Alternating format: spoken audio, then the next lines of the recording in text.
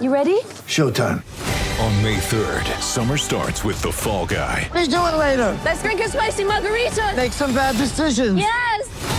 Audiences are falling in love with the most entertaining film of the year. Fall Guy. Fall Guy? Fall guy. That's what the poster said. See Ryan Gosling and Emily Blunt in the movie critics say exists to make you happy. Trying to make it out? Nope. Because I don't either. It's not what I'm into right now. What are you into? Talking. Yeah. The Fall Guy. Only in theaters May 3rd. Rated PG-13. He's the chief sports writer at the Sydney Morning Herald. It's Wednesdays with Andrew Webster. Which I think should be your phone ring, Webby. Good morning to you. Yes, I think that's exactly what I need, a self-indulgent phone ring that says, mentioning my own name. That'll go down well. You How are leave you, the Matthew? self-indulgence Thank you. to us. To who? To us, sure. How are you, Matthew? I'm good. What a great round of football we had. How good. Oh, it was amazing. It was incredible. And it's just, if we weren't so ingrained in the world of rugby league and we talk about it so often and we get our viewer and listener feedback so much and so quickly, we'd be astounded at the amount of talking points to come out of the first round, Webby. But we've got used to it. Yeah. I want to know from you, you're writing a book about Wayne Bennett and talk about another chapter. So where on earth do you fit in now? What happened on the weekend with the Dolphins?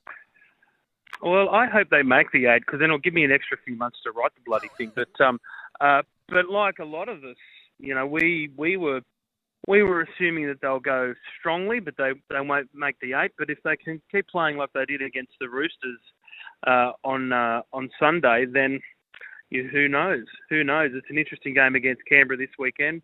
Wayne Bennett and Ricky Stewart are hardly the greatest of friends, so it'll be another grudge match. I'm not surprised that Bennett got his team up for such a big game. Like, he's a big game specialist, as we know. He's very good at inspiring his players and getting them up and making them feel like the underdogs. I don't think it's any surprise that Felice Kaufusi was the best player on the field. He was the first signing for the Dolphins, and that's exactly what Bennett wanted. In lieu of not being able to land a big marquee, he was just going to be tough, and they're going to be tough defensively, and Kaufusi certainly showed that against the Chooks. So go the Dolphins. Go the Finns, as they're saying up there north of the border. Yeah, the Finn has replaced the bucket hat. We had bucket hats all summer, and now we've got the Finns on their heads possibly all winter. Where do you reckon, though, this sits in a Wayne Bennett achievement? It's a fairly long list, but this one was not expected by a lot of people. I don't buy into, Webby, by the way, Bennett saying nobody gave us a chance to win any match. I didn't hear anybody say that. But I think a lot of people didn't really see the kind of performance that they put up against the Roosters, who were clunky. So where does this sit on Wayne's amazing list, Wayne's world? Well, nothing's going to beat any of the premierships, particularly, I think, he always says that what he did at Newcastle in 2013 when they made that preliminary against the Roosters was arguably his best coaching effort. 2006 when they won the premiership, that was up there. Bringing back Alfie for the 2001 Origin decider, that one's up there. But I reckon this would rank as one of the most personally satisfying for him, if you want to frame it like that, because he loves proving people wrong. He's one of the classic sort of rugby league types that goes, I don't care what the critics say, but I use it as motivation. It's that great sort of oxymoron that exists in sport. But I know, just talking to him in the last 6 months, he's been pretty frustrated at not coaching. So I think he would have been glad to be back in the coach's box and ripping in. But he was very bemused in the last few months about people writing off, not so much writing off the Dolphins and saying they're not going to win a game, but there's been plenty of criticism about his inability to get a marquee player. And I think he would have. You could just see the look on his face, Matthew, after the match in the press conference. He looked like the cat that got the cream. He sure did. Our issues with Webby this morning, and you can dive in any time, 0457 736 736 or 1300 01 1170 if you're the best caller, double pass to the Newcastle 500. So our issues this morning on the table, Wade Graham, as we know now, out for 4 weeks. They rolled the dice at the judiciary and it didn't come off, but there was a couple of interesting quotes in his defence, which we'll talk about. Further to the Dolphins, what's a pass mark now that the expectations are higher? And where also does that template sit for a possible 18th team coming into the competition. The Dolphins now have Canberra in Redcliffe on Saturday, 5:30 p.m. It's going to be a sellout there as well. It'll be amazing. The Roosters, did you miss it? Yesterday, Webby wrote a detailed article in the Sydney Morning Herald under the headline, "Clunky Chooks Need Shiny Toys to Start Working."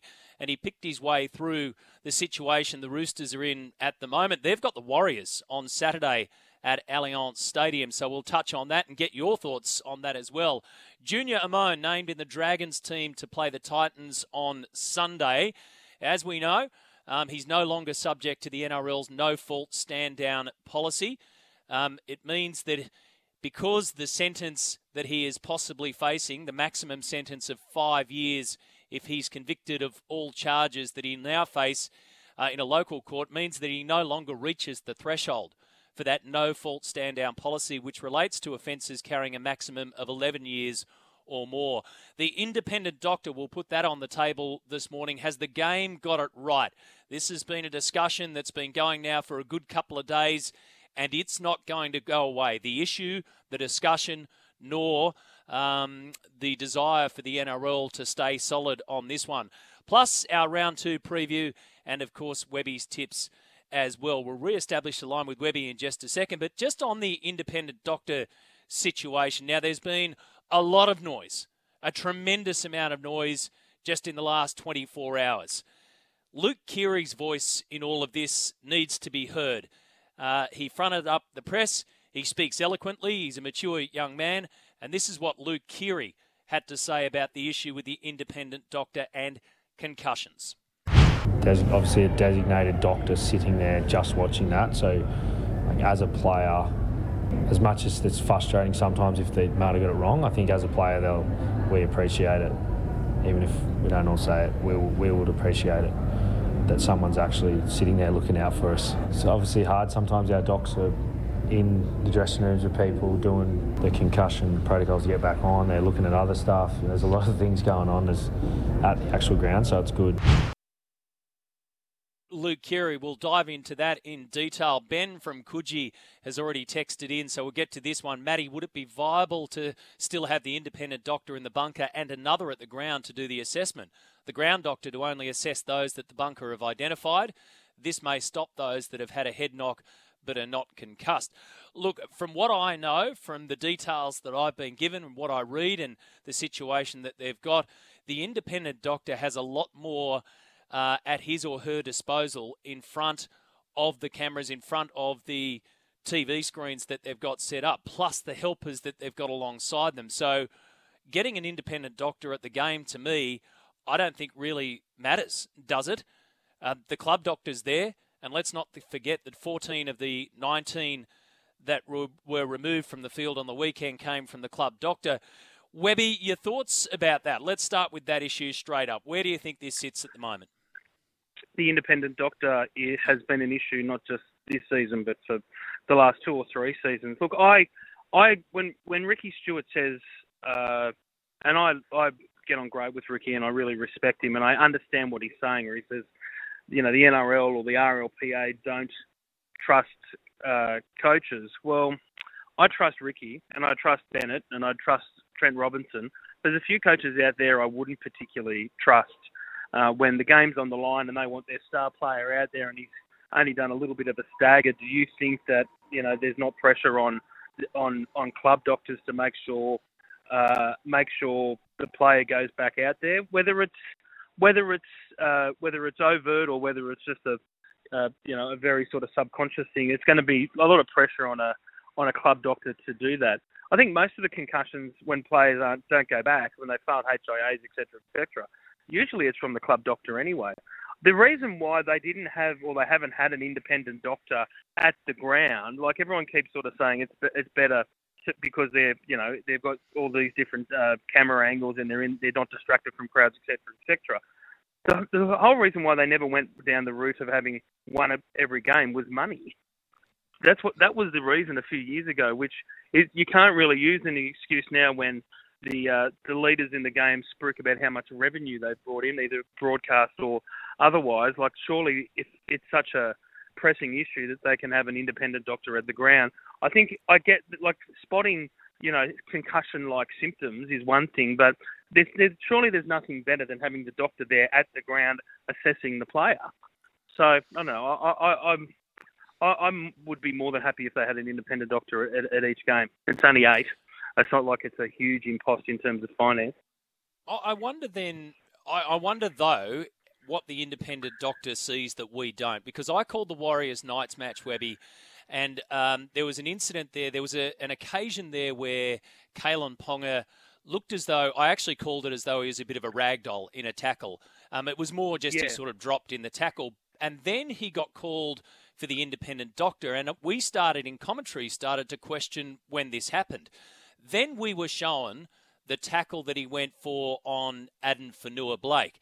Now, unless I was calling off the wrong screen, I didn't see that at all until a replay came up. So the independent doctor had to have had vision of that or had been alerted to that in the bunker in front of the screens. So I wonder, does the independent doctor miss that if he's at the ground? I don't think it's... The other thing people need to realise, they're not going to get everything either. Well, they could. Well, they've got spotters at the ground. They've got an independent doctor in the bunker. They're looking for symptoms, and then they put them through the HIA assessment and then determine whether he can come back or not. I'm just actually at a sponsors breakfast for SEN down here at Barangaroo, and Timmy Manor was in the room. I don't think I'm giving anything away, but he made a really good point. It's like this whole 50. If you come off and have that HIA, you've got to have 15 minutes off the field.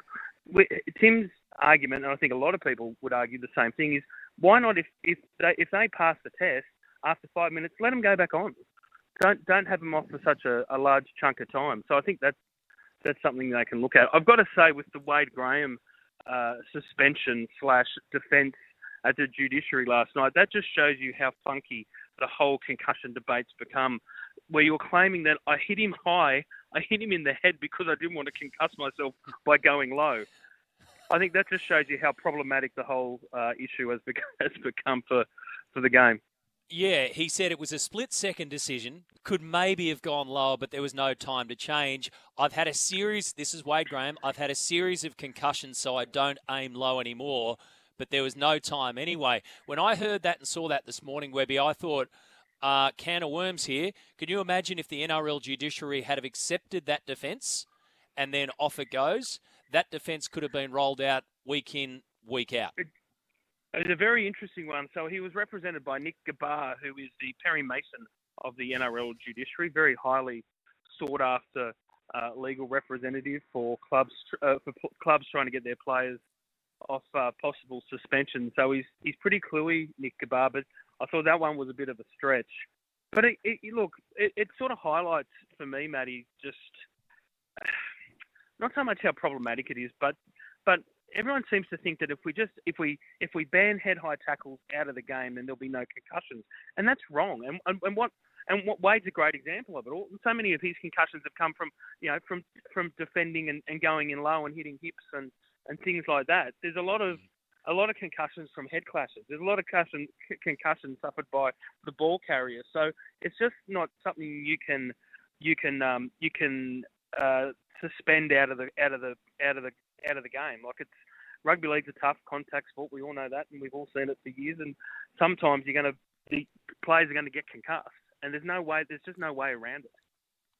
We are underway on Wednesdays with Webby right here. You can dive in 0457 736 736. So Wade Graham now out for 4 weeks. He'll possibly fall short of that 300-game milestone this year. He's currently on 278. We'll also discuss a little bit further the Dolphins. What's a pass mark now that the expectations are higher?